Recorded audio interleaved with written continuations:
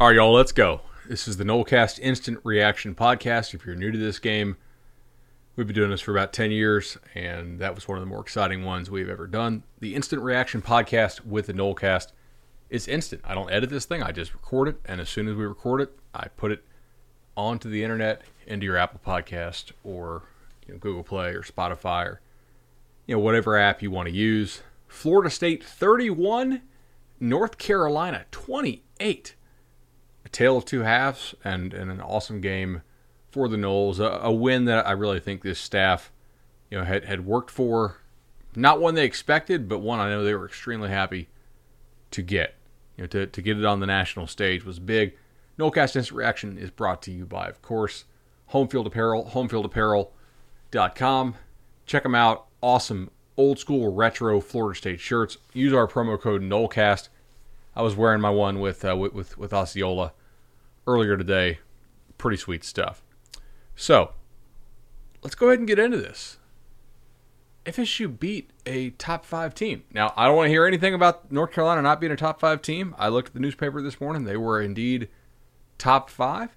FSU wins a game as a double-digit underdog for the first time in quite a while. And we're going to hear a lot about, hey, they didn't score any points in the second half. I'm here to tell you, if you give me a choice, I want every single one of those points up front. When you're running this kind of offense, when you have this kind of team, you don't want to have to rely on coming back. So I'm going to start here tonight, actually with not offense, not defense, but with special teams. I think special teams, announcers love to talk about how big special teams are, and for the most part, they're actually not as big as people think, right? But tonight, they really were helpful for you. I mean, you had John Papuchis tell the broadcasters in their production meeting, apparently, that he thinks they can block a punt.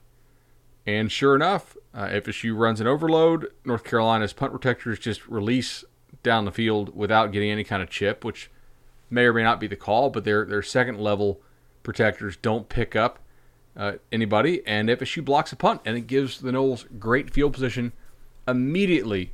First play after that, touchdown, Jordan Travis on a beautifully executed zone read out the backside. And look, Travis is a guy who adds a different dimension to this offense. We've talked about this ad nauseum. He's a very, very good runner of the football.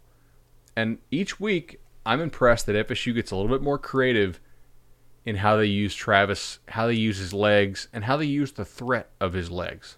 So, you get the punt block there, it sets up the touchdown. It's awesome. Then you get another punt block, which, I mean, granted, it didn't really go anywhere, but still, like, it was nice to get, certainly. The battle on special teams, okay, fair enough. They did miss 2 field goals, not really what you're looking to do there, but ultimately, I mean, man, just what a wild day there for the Seminoles. I think this is a win that builds confidence to it. It builds confidence on multiple fronts, right? This is the type of win that I think allows FSU to say, hey, you know what? Like, we can play with some of these teams. And what this coaching staff is preaching to us, it matters. And these guys seem to know what they're talking about. And we need to trust and buy in and continue to learn how to win. And we're not going to win all these games. But we don't have to lose all of them, either. I'll go to the offense next. Florida State, what they did on offense tonight was a lot of different things. It was awesome. It was probably unsustainable, but it was still awesome, right? And, I was texting with Ingram, and I told him, I was like, look, I don't know, man. I've got some concerns about whether this is really all that sustainable. Jordan Travis threw 6 completions, I believe, in the first half of the ball game. Make sure I have that right here. 1, 2, 3. Yeah, threw 6 completions in the first half of the ball game. They were for 4, 12, which is a touchdown, 33, 36, 39, and 58 yards. Pretty sure that you're not gonna finish the game with upwards of 30 yards per completion. But they still count. Those scores count. And FSU did a really good job of getting North Carolina overcommitted to stopping the run. They did a very good job of getting North Carolina basically too amped up to stop the run, and they hit them over the top with some very creative plays. I love that deep ball to Keyshawn Helton. I mean, the safety bit like crazy on that. Then you get the rollout. I actually, when I was on Twitter, I called it a pop pass, but it was really more of like a leak thing. By the way, Rays are going to the World Series. Awesome. It was really more of like a tight end leak backside. You throw a tight end leak off a quarterback sweep, which I liked a whole lot. You don't have Tamarian Terry in there tonight, so you really don't have that explosive threat at receiver. And yet, Keyshawn Helton steps up big with 2 really nice catches and almost had a third, which would have been extremely impressive. And his hand was out, so I get that. And I talk about Jordan Travis and his throwing ability, and I feel like we've been pretty fair on this, and we saw more of this tonight. Jordan Travis is a one-read quarterback from the pocket at this point. If it's not there and he's got to be in the pocket, he struggles, especially if it's not off play action. So what does FSU do? I mean, I think I can count tonight on one hand how many drop-back passes Jordan Travis threw. FSU basically said, all right, if we're going to play this kid, we are going to run basically some spread option stuff, and we're going to have it ready, and we are going to basically use Jordan Travis's legs or the threat of his legs on every single play that we run. And they pretty much did. And if that one read's not there, basically what Travis does is kind of takes off out of the pocket for the most part and then creates. He did a lot of really good stuff off script tonight. He had several plays that were, initially play action. Okay, nothing's there. They've covered the deep ball. I'm going to scramble around. Maybe I'll get some yards. Maybe I'll chuck it and get a first down. On the night, 8 of 19, very bad completion percentage, but for 191 yards. Extremely good yards per attempt. I mean, that's kind of what this offense, I think, is. Now, on the night, 19 passes thrown, 36 rushing attempts. LaDamian Webb really runs hard. He reminds me of, do you guys remember when Chris Thompson was... God, in my head, I know he wasn't, obviously, and so I don't want to make that claim, but he looked like he was just on something special for about half of 2012 before he got hurt. And, that was what Webb looked like tonight, with the exception of the speed. I mean, obviously he's not fast like Chris Thompson was, but he's short, and Thompson had been working out, and he was kind of stocky. Webb looks like that stockiness, running through arm tackles, has some decent short area burst, always seems to be falling forward. Webb, 12 carries, 109 yards, long of 54, but still had a lot of successful carries tonight. Jordan Travis, 16 for 107. And yet this offense didn't score in the second half. So, I'll go back and look to see specifically the adjustments that North Carolina was making. I think part of it was not biting quite so hard on some of the play action stuff and not allowing FSU to get over the top, and oftentimes denying Jordan Travis his first read on some of those passing plays. But what they did in the first half is not sustainable from this standpoint. It is not sustainable to have that much explosive, that amount of explosive plays when you're having so little success as far as successful play rate, right? I mean, FSU tonight, 4 of 12 on third down, 7.9 yards per play. And if you take the kneel down out, I'm pretty sure they're at 8 yards a play. That's not really sustainable. And in the first half, what they were doing was absolutely insane. I mean, they had almost 12 yards of play in the second quarter. But I didn't think the drop-off would be that severe, so that was kind of crazy. NoCast also brought to you by Louisiana Hot Sauce, by Madison Social Township and Central, by the NoCast Loans Program. Give Shannon Young a call, 844-FSU-LOAN, and by Congruity. Congruity is your business optimized. Let's talk about the defense here before I cut out of this. This is the instant. Of course, we will have the big breakdown on Tuesday morning after I get to go back in and dive into the film and do the review. A couple things FSU did tonight defensively stood out to me. And again, they sort of had a bit of a Cinderella thing going on too, to where what they were doing was not fully sustainable for the entire game. But the first thing that I noticed, they came out and played hard.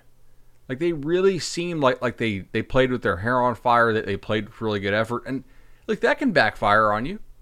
Most certainly it can. If a team's able to hit some explosive plays on you because you're playing too hard, because you're playing out of control. But for the most part, I feel like they had good controlled aggression tonight. They were confident in their plan, it seemed. Leonard Warner was not out there, so that was, in my opinion, an upgrade. And most importantly, you had the defensive line playing extremely well tonight. You had, against the North Carolina offensive line, that's not bad. Like, their starters are pretty decent players. Their backups are not. Marvin Wilson balled out tonight. Janarius Robinson had a sack or two and several pressures. Josh Kando had a pick six on a very intelligent play where he kind of bluffs and then peels off, for realizing where the dump's going to be. And Hal throws it anyway and throws it right to Kando, and Kando picks it off and takes it into the end zone. FSU doesn't win without that play tonight. So I thought the defensive line was an enormous difference.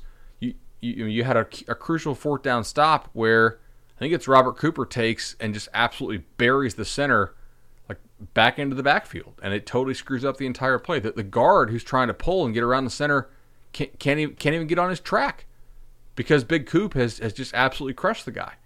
So that was something that was, I think, pretty crucial in this ball game. The other thing I thought was really important in this game was FSU did all this without overcommitting to stopping, like, the run, without overcommitting, without selling out to allow a whole bunch of explosive plays, at least in the first half. And they won this game in the first half. They held on for dear life in the second half. In fact, the defense did very little in the way of stops in the second half.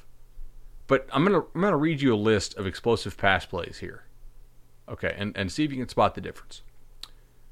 36 yards, quarter two. 2 minutes left in the quarter.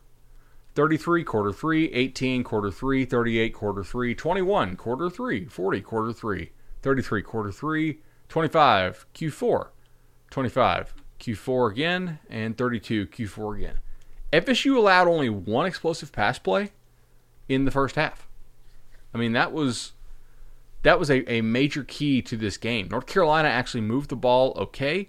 They had some success in the first half. In fact, I think if you're watching this, you're realizing North Carolina's going to score eventually. They're not going to have this much success as far as down-to-down consistency and not have some of these plays, pop for explosives. And I was trying to think if I was texting Matt Thompson or Shannon and Chad, our sponsors during the game, but I said... where's this at?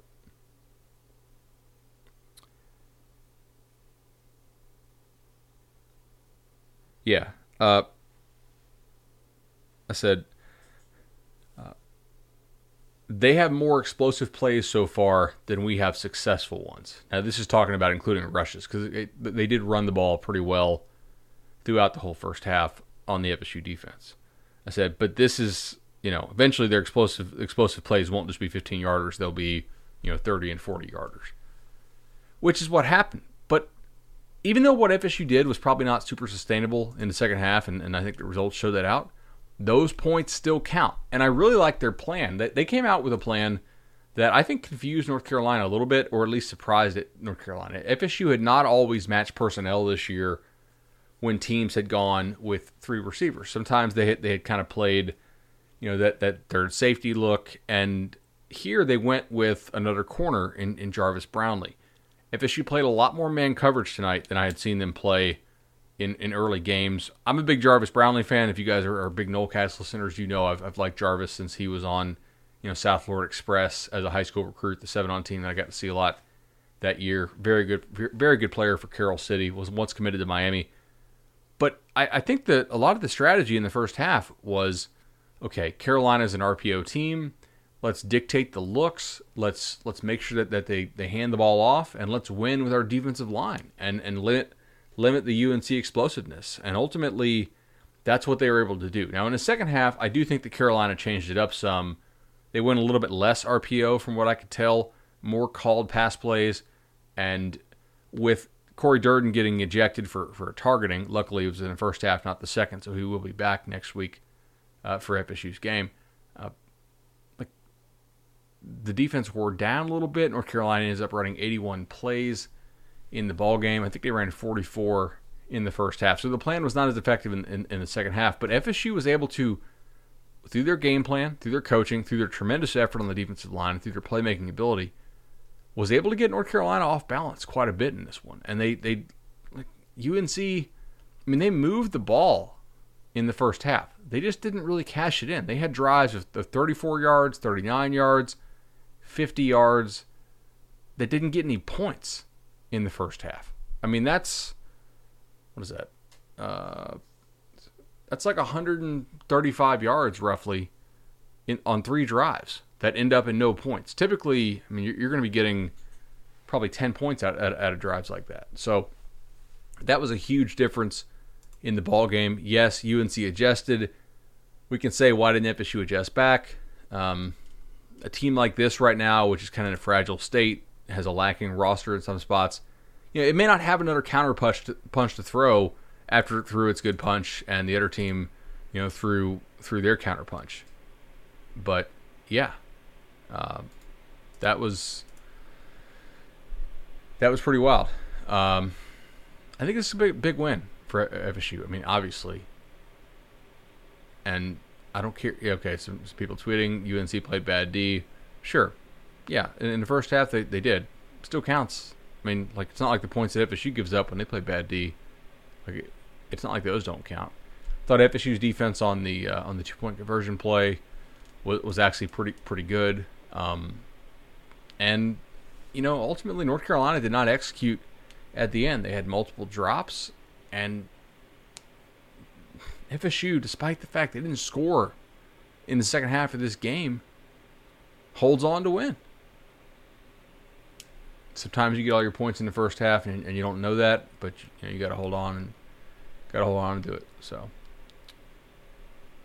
all right, guys, I think that's pretty much it. I have a lot more notes here, but I'm not going to make this thing half an hour. I'm going to just end it here, get this thing up on the interwebs. And check out what the recruits are saying tonight. Luke Altmaier and a couple other FSU recruits tweeting some very positive stuff. So that's a pretty good sign right there, potentially for the future of the program, and a nice win here for the Seminoles. All right.